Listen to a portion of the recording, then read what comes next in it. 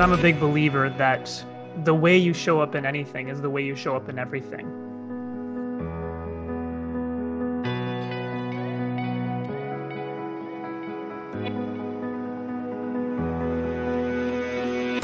Hey there, this is Bev. I'll be the host of People at Work today. This podcast is brought to you by Jostle, the creator of an employee intranet that is hoping to connect people to what matters to them in the workplace.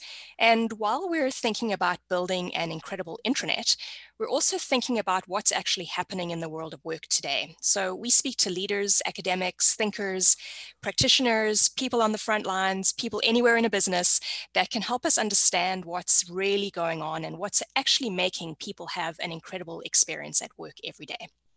Today, my guest is Jonathan Miller. Jonathan is the co-founder of Level 7 Leadership, where he works with social impact founders to develop their leadership skills with coaching and training so they can stay energized and aligned with their mission to create a world that works for all. His specialty is in the area of communication, where he has done extensive training in several modalities, including nonviolent communication, the Harvard Negotiation Project, and more. Today, Jonathan and I are going to talk about somatics and embodied leadership, which Jonathan considers the next frontier of leadership development. Welcome, Jonathan. It's amazing to have you here with us today. Yeah, and it's a pleasure to be here. Yeah, so you and I have gotten to know each other a bit over the past months. You were recently on our Conversations at Work series, which I was very grateful for your wisdom and insights that you contributed there. And, I think we've just gotten to know each other and kind of realized that we've got, even though we come at the world from very different ways, we've got this common desire to understand what we can do to make people have a better time, specifically at work and therefore beyond. So perhaps you can fill our listeners in on just, how did you arrive at this interest that you have, and just give us a bit of a background of who you are and what you're up to. I love that you said at work and beyond, because I'm a big believer that the way you show up in anything is the way you show up in everything. So although this conversation is going to be talking about the workplace, we are people at work, any of those shifts that we see in our perspective and transformations that we experience, at work often has those ripple effects in the rest of our life as well. So we're going to be talking a lot about that. I'm really excited about that. Really, I have quite a story of how I got to all of this. And like a lot of stories, it's meandering. I'm going to save you the details. The one biggest part of the story that relates to the topic that we're actually speaking about today. So as you'd mentioned, my background is really around communication. That's kind of my bread and butter. And that was my initial foray into this space of leadership development. But really the crux came when I sat one of these 10-day silent meditation retreats. You heard of these meditation retreats, Bev? Yeah. So absolutely, I have. I haven't been brave enough to do one myself yet, but I'm very, very curious about them. Okay, yeah. So I mustered the courage, signed up for one. It was really hard. It was one of the hardest things I had done in my life to that point, most certainly. And yet it was very profound. For years, I had been interested in this idea of mindfulness and meditation. All this neuroscience was coming out saying it was good for you. And I remember, being at work, I was a project manager at a really large food company in Canada. And I meditated just because, again, I knew it was good for me. There was no real volition other than that. I'm like, I might as well. And when I sat this 10-day retreat, I had a profound understanding of what this made available to me in my life. Because it wasn't just meditation, it was so much more. It was a whole skill set that you could bring into your life. And that skill set, it goes back to this saying that I said right at the beginning of the episode, is the way you show up in anything is the way you show up in everything. And what I realized is through this meditation, Vipassana meditation, a lot of body scanning, just kind of going through your body part by part, piece by piece, and observing the sensations in the body, which we can talk a lot about what exactly I mean by sensations in the body. What I was doing is I was practicing in these 10 days to observe the sensations objectively, which, by the way, is a very great skill to have in life, to observe situations objectively, I would say. And after observing them objectively, to not react to them. So even, I'm sitting there, I'm in my cross-legged position, and I feel that little itch coming along. And so by just resisting a little bit longer than usual to scratch that itch, I'm essentially practicing this key skill. They call it in the practice equanimity, but it's balance. It's non-reaction, right? And think about how many situations maybe, Bev, you've been in where you reacted instead of thinking thoughtfully and responding. I know I have too many to count, right? And that's the practice. The practice is to not react. And then when that shows up when I'm sitting down with my eyes closed, it also happens to show up when I'm in life and interacting with people, when I'm at home, when I'm at work. And it brings an incredible sense of peace and ease to be able to know that I can handle a lot of more difficult situations with what might occur for me as difficult people. So that first meditation retreat kind of set me on this path to better understanding what is it about this practice that's so profound. I've since then sat about a half dozen retreats. I have a regular meditation practice, and it's really opened me up to this field of somatics, which is really a perception of the body from within. And we can talk a little bit more about that. But I'm gonna take a quick pause here so that we can kind of regroup and see where we want to take this conversation. Well, I think you've brought us to a very good entry point, and thank you for sharing the background of how you arrived in this place.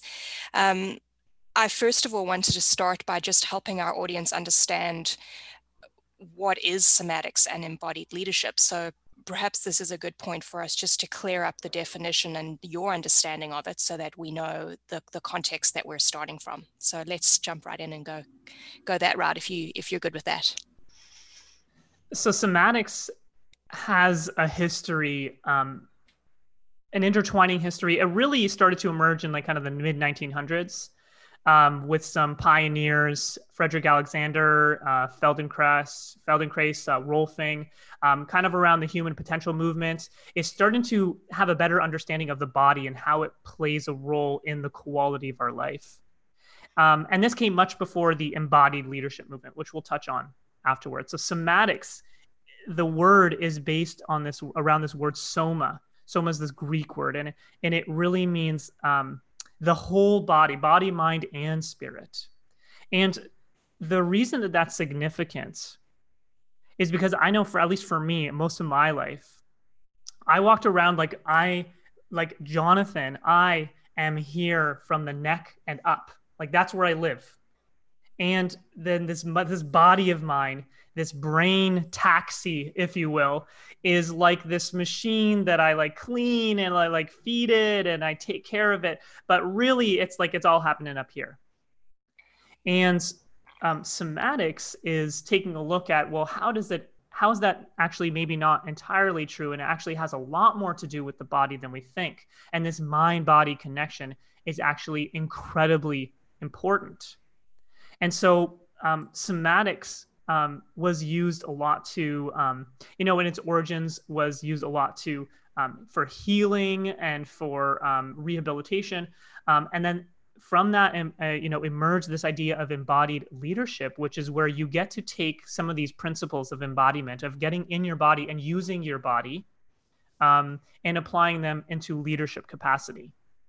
Now, why would we want to use the body in a leadership capacity?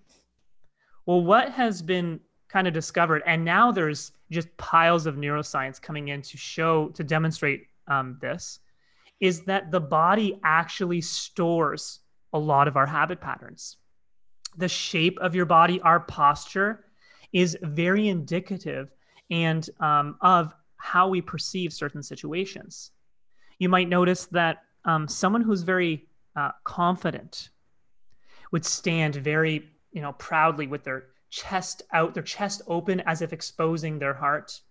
And yet someone who's very timid might be very small, have their shoulders curled, their hands kind of like tucked inwards. They're very like physically small. And these things that happen as we go through our life, they're actually literally stored in our body. A great example of this is an individual is telling me this story how he's in this community in the States, and there was a mountain lion that kind of appeared on the outskirts. And they knew this because at first they started noticing some farm animals disappearing. So some sheeps were disappearing. And then eventually there were some dogs and cats disappearing. And the people in the town became very concerned about their kids and their safety as well. And he said, I'm committed to, solving this problem. We're going to take care of this problem.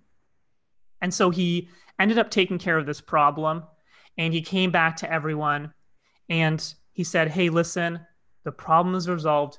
You're safe now. And he noticed before when they were talking from this place of fear, their shoulders were heightened. That's something that I know I do, and a lot of people do, is when they get scared, their shoulders kind of tighten and stiffen.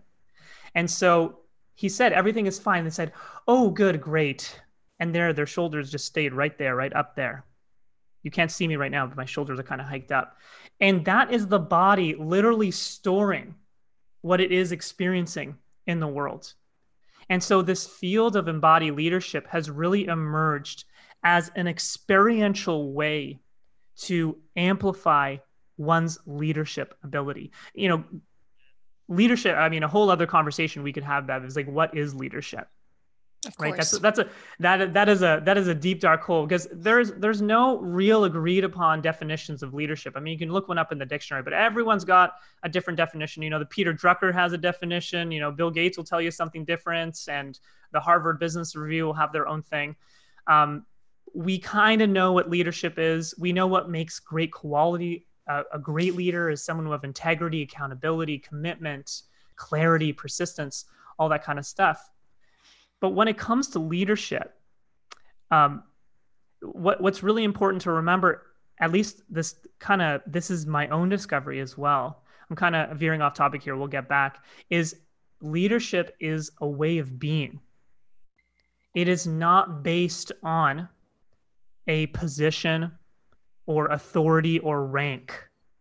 And I know, Bev, you're kind of in the HR space, and maybe some of our listeners here are in the HR space. One big challenge that people deal with in the space is managers not having managerial skills, right? They're promoted based on their technical abilities. They get into these manager roles, and they're actually not equipped to be leaders, right? They haven't necessarily learned that skill set. And it's because it's really a way of being.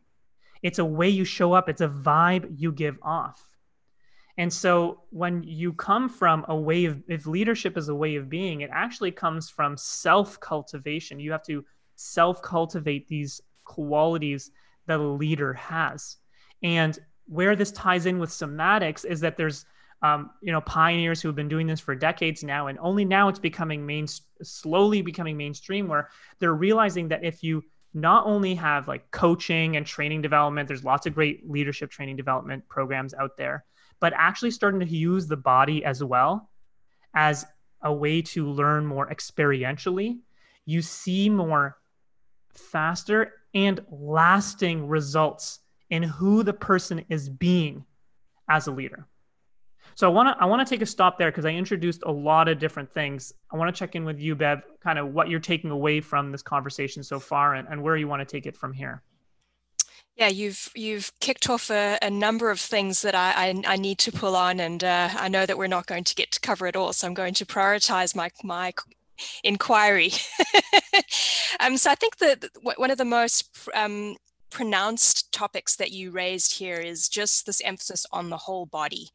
And I feel like that really aligns with my view of leadership around the whole person approach, where and by whole person, I mean you arrive at work and you don't check some of the stuff that's the rest of your life at the door when you walk into the door at work, right? Similarly, you don't just take your brain into work. You take your hands and your feet and your heart and your stomach, which turns over when you know you're going to have a tough conversation, or your heart is beating fast when you're about to have conflict with somebody.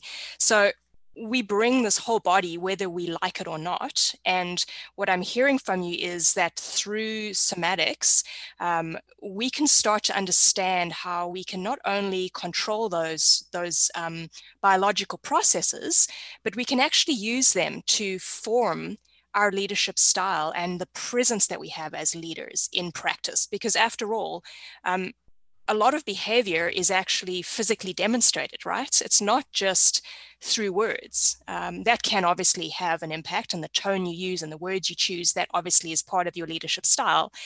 But your physical presence is equally important in your leadership style. So that's the one thing that I'm hearing from you.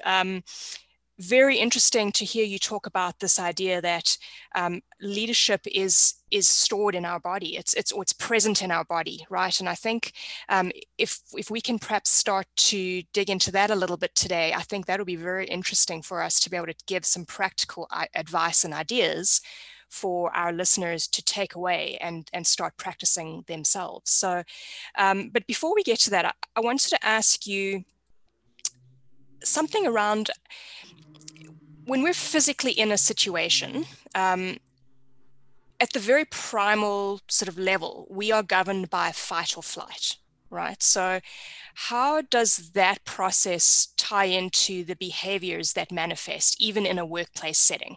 Like does that have anything to do with somatics? Because I feel like we've got some intrinsic things that are happening, whether we like it or not, that's going to tell us how we're going to behave in a certain situation. So those are the two big things I'd love to probe. So the embodied leadership piece, and then how do we control some of these sort of reactional things that are happening? And maybe those two things are related.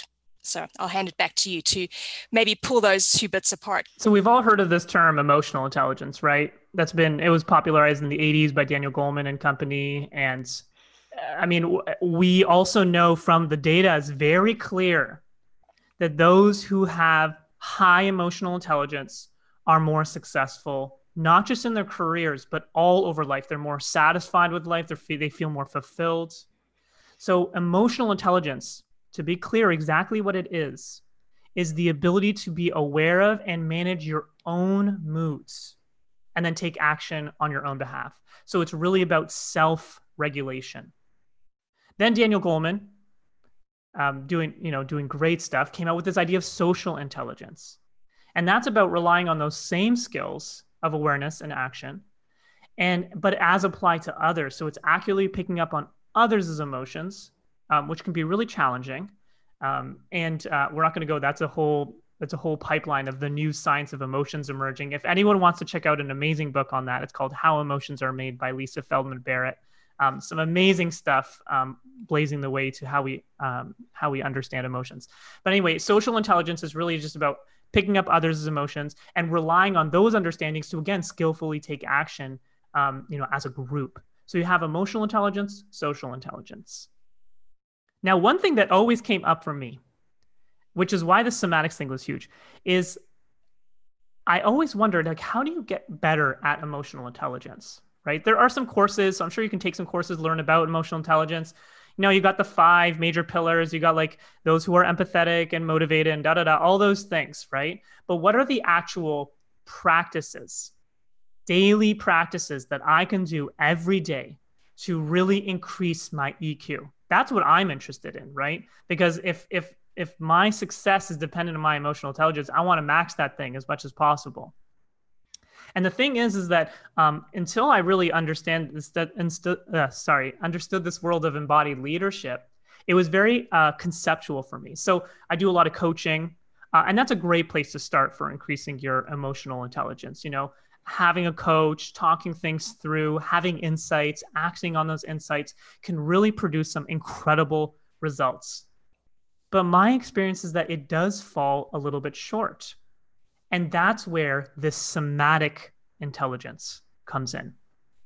And somatic intelligence is the ability to discern these more subtle nuances between different bodily states, different moods, even thought patterns that manifest in the body. Because whenever you have a thought, there's an equal kind of sensation that happens inside the body. These sensations that are called interoceptive sensations. We can dive into that in a little bit. And really responding effectively to those nuances. And it's actually this somatic intelligence, understanding the body. This is the underpinning of emotional and social intelligence. Okay, understanding, that when you have that extra perspective, so you're not only reading what it is that you're seeing on their face and their body language, listening to their words, but you're also tapping into what your body is telling you about the situation, is really going to make a massive difference in being able to regulate your emotions and respond effectively to their emotions. So let's go back to your example of this whole fight or flight thing, right? Fight or flight, that's like a huge thing. We're constantly contending with this because our brain is like scanning for threats, and any threat to us, not even physical threats, even just psychological threats, sets off the system. And that's when we, typically, I start making poor decisions, right? So the being aware of how that sensation feels in your body and being grounded and centered in that will allow you to be, like we talked about at the beginning of the episode, less reactive to that situation. And it almost like it provides a space. So I'm going to think of an example. You could be talking to a colleague, and one tough thing in the office is getting feedback, right? Imagine you're at a brainstorming session, you put forth an idea and it kind of gets shut down. Now in that moment, I don't know about you, but I'd start feeling pretty bad about myself. I'd start making it mean a bunch of things about me. And I might feel a little bit defensive, right? And that defensiveness, that's that fight or flight response, because I don't feel safe. There's this threat, this psychological threat to my identity.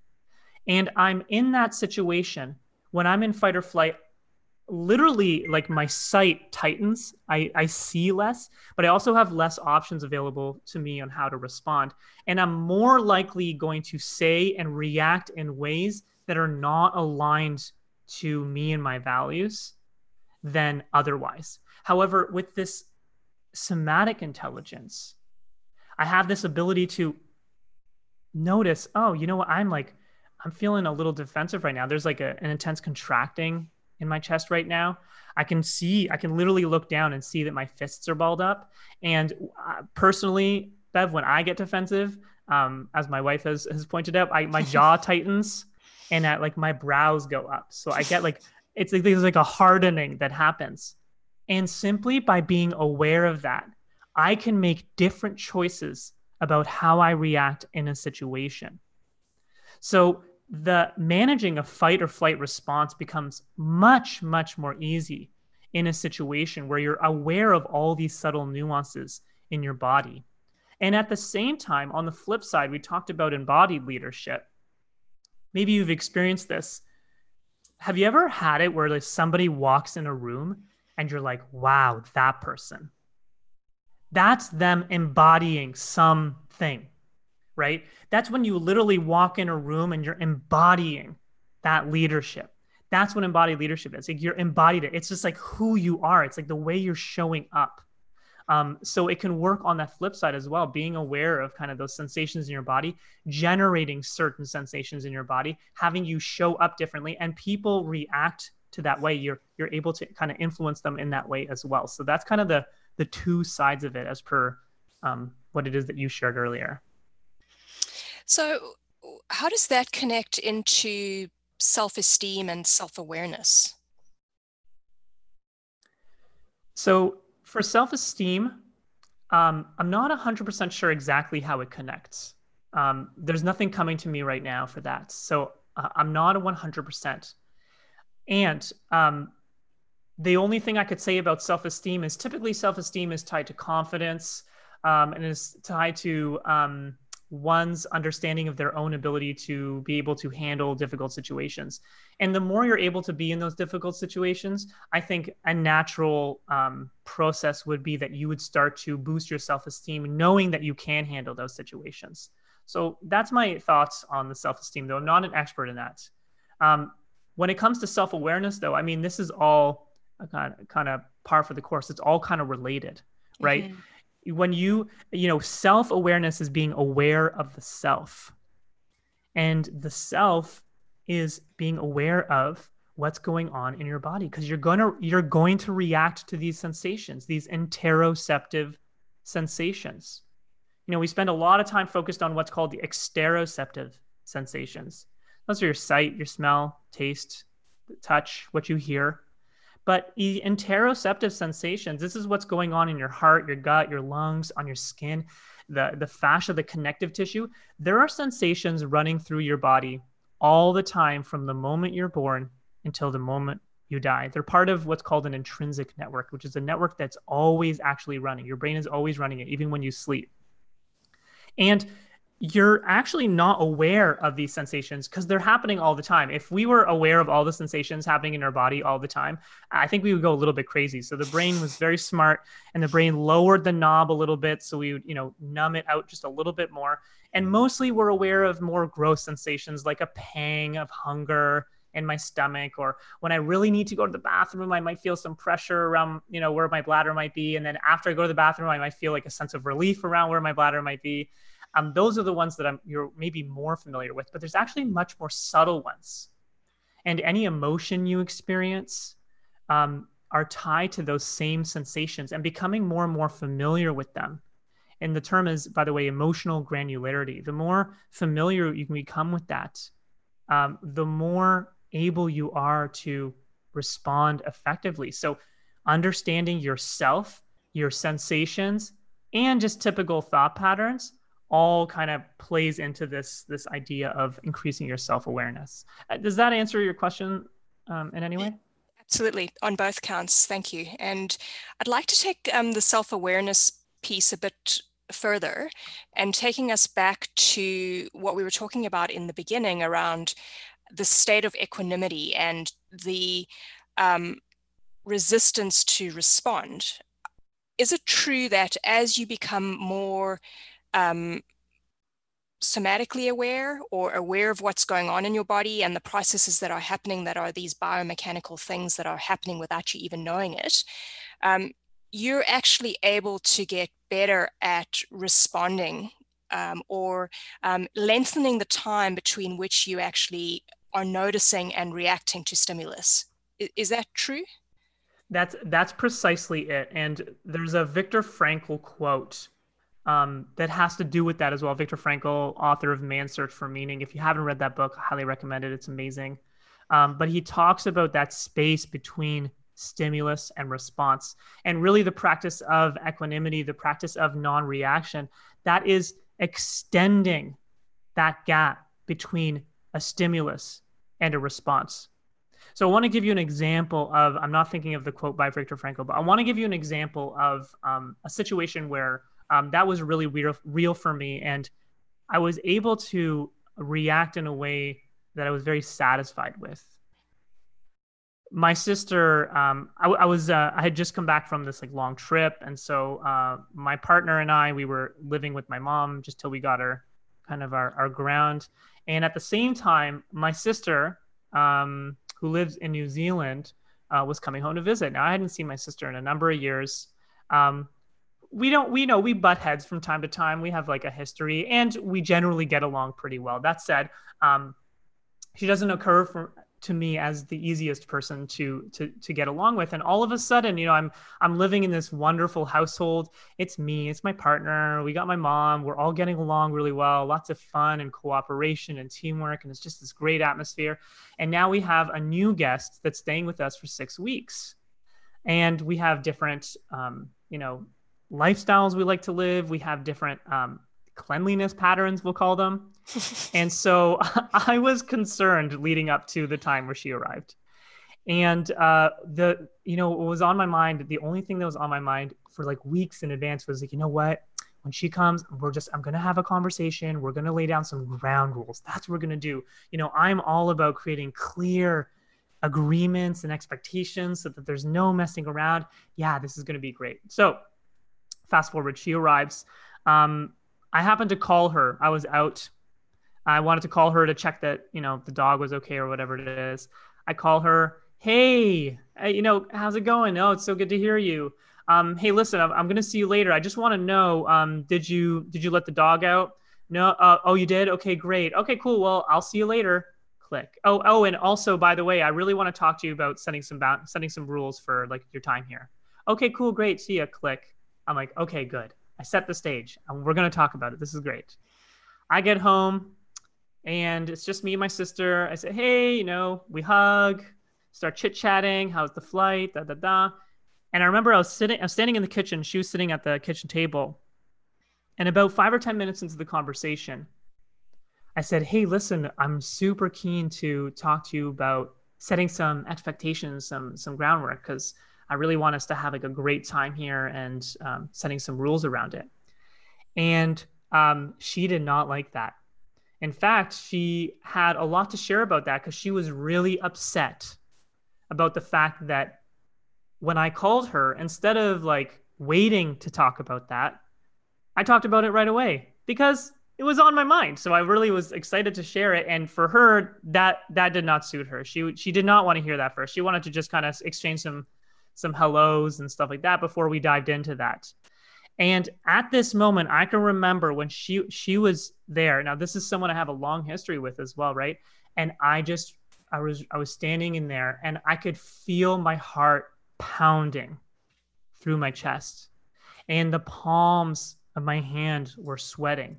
And my hands were shaking a little bit as well. And this is like classic fight or flight mode. Like I was in this mode.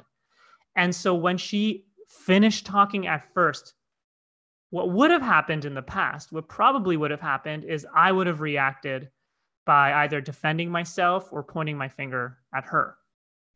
And instead, in this amazing, incredible moment of sanity and clarity, is I said, oh, what else?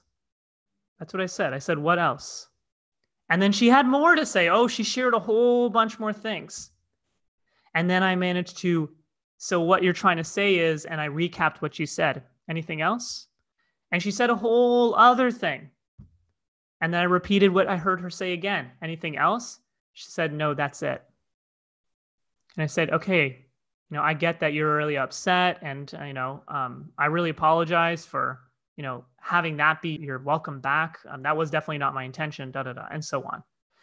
And, we were still both rattled up after that interaction, no doubt. The fight or flight mode kind of releases all sorts of, hormones and chemicals in our body. So it was still kind of resonant. But at the end of the day, considering how that could have gone and having that moment to respond in a way that actually resolved the situation really well, that's a miracle. So that's kind of one of those examples of that whole stimulus response really playing and a really real example for me.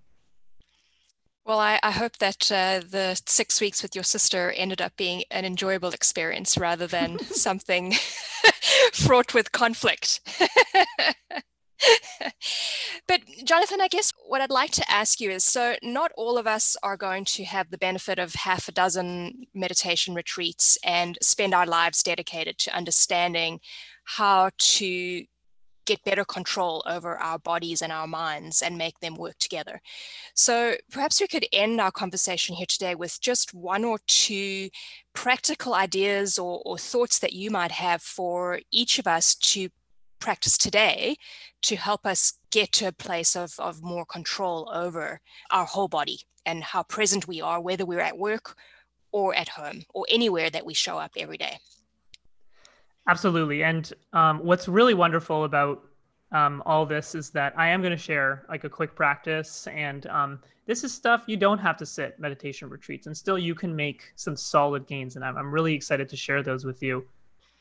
To preface that, I mean, listen, the reason this is important is because if you, Bev, or our listeners are really actually committed to being more emotionally and socially intelligent, this is your direct access to that. No question about it.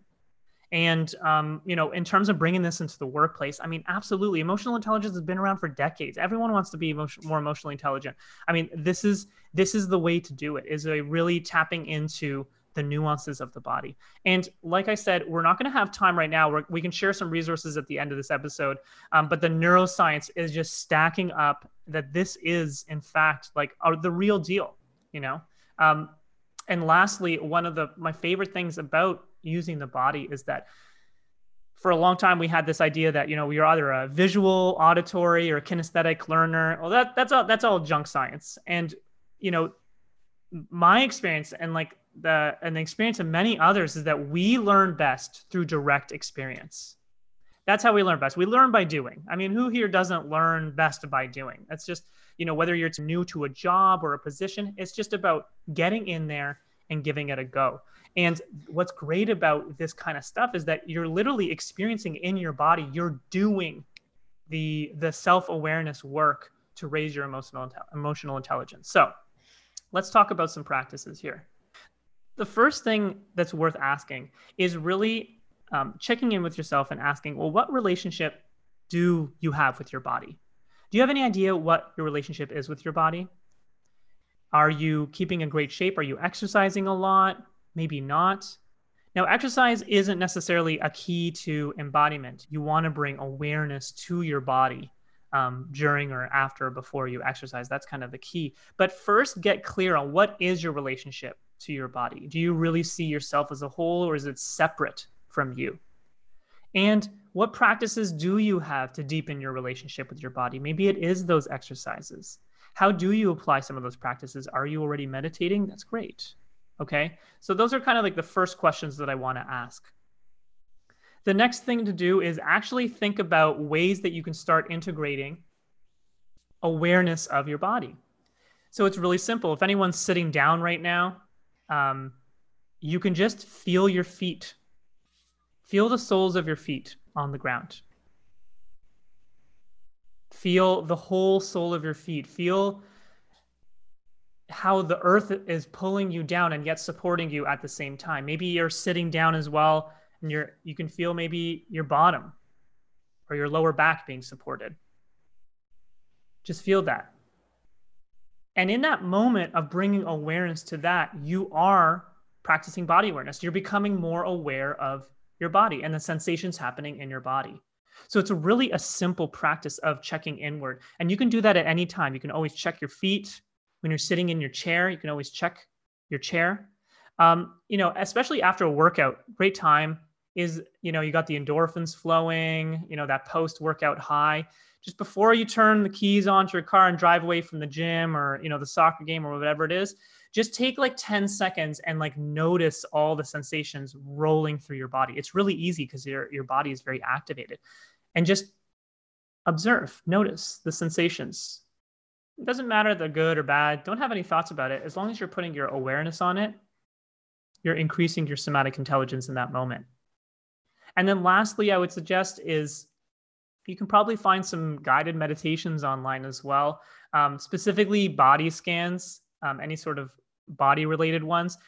They don't have to be long, even just 5 minutes. It's totally cool. Just go through your body part by part, piece by piece, and just observe what's there without making any judgment, without worrying or having to change anything. Just notice what's there and bringing that awareness over a long, extended period of time. Even that little bit is going to make a massive difference in raising your somatic intelligence, ultimately raising your emotional intelligence, having you respond more often instead of reacting blindly, and ultimately feeds into you being a more embodied, more clear, more powerful, more integral leader that is taking actions that are aligned to your commitments to do what it is that you want to create with the world. So those are just some practices in my little poetic finish there. Well, I love how you brought us back to the role of leaders and the importance of leaders being in control of their full bodies and minds, right? Because leaders influence and impact so many people during their day to day. And let's be clear, when we're saying leaders, I mean, anyone can show up as a leader, right? So that's right. Each of us as individuals needs to do whatever we can to bring the best of ourselves at every moment and be able to cope with the things and be resilient around the things that are not going so well for us. So thank you very much for giving us those 3 ideas of things that people can think about. I know for myself, I struggle constantly with my meditation practice, but I'm committed to it and I see the benefit of it. And really agree with you around the observation and the awareness of what's going on in your body isn't something that necessarily comes naturally, but we can train ourselves to do it, right? And it's once you start doing it, it gets a little bit easier every time. So it does, yeah. So thank you very much for sharing that with us today. For now, we'll have to wrap up. I will share your contact information in our show notes, but is there a particular way you'd prefer people to reach out to you if they wish to carry on the conversation with you? Yeah, I mean, my website's a great place. You can also find me on LinkedIn. My name's Jonathan Miller, which is super, super common. So maybe Bev will include that in the show I notes. sure And will. Yep. I also did mention a resource. One book that I read lately that I would highly recommend. It's called Your Body is Your Brain by Amanda Blake. Just a great resource, chock full of awesome neuroscience. And the book came out in 2019, so it's just still really relevant. It's a fantastic read to really solidify your understanding and hopefully some excitement around actually taking on the practices, because as much as we read, as much as we know, it doesn't really make a difference until we actually practice. 100%. And I think what's fascinating for me is that we operate within these mysteries, right? A lot of what our bodies do and how our brains function is unknown. But how lucky we are to be able to explore and learn about ourselves and see us develop as individuals. And every resource we have, we should grab onto and learn more and more about these wonderful bodies and minds that we have. So thanks for giving the listeners and myself lots to think about here today, and also for sharing the resources. Thanks for having me on, Bev. Take care, Jonathan. Thanks for listening to this episode of People at Work. It would mean a lot to us if you could head over to Apple Podcasts and leave a review. The more reviews we get, the more people discover the podcast. Also, don't forget to subscribe to ensure that you don't miss an episode. You can do this wherever you get your podcasts. Or you can reach me at bev@jostle.me or find me on LinkedIn. Until next time, take care.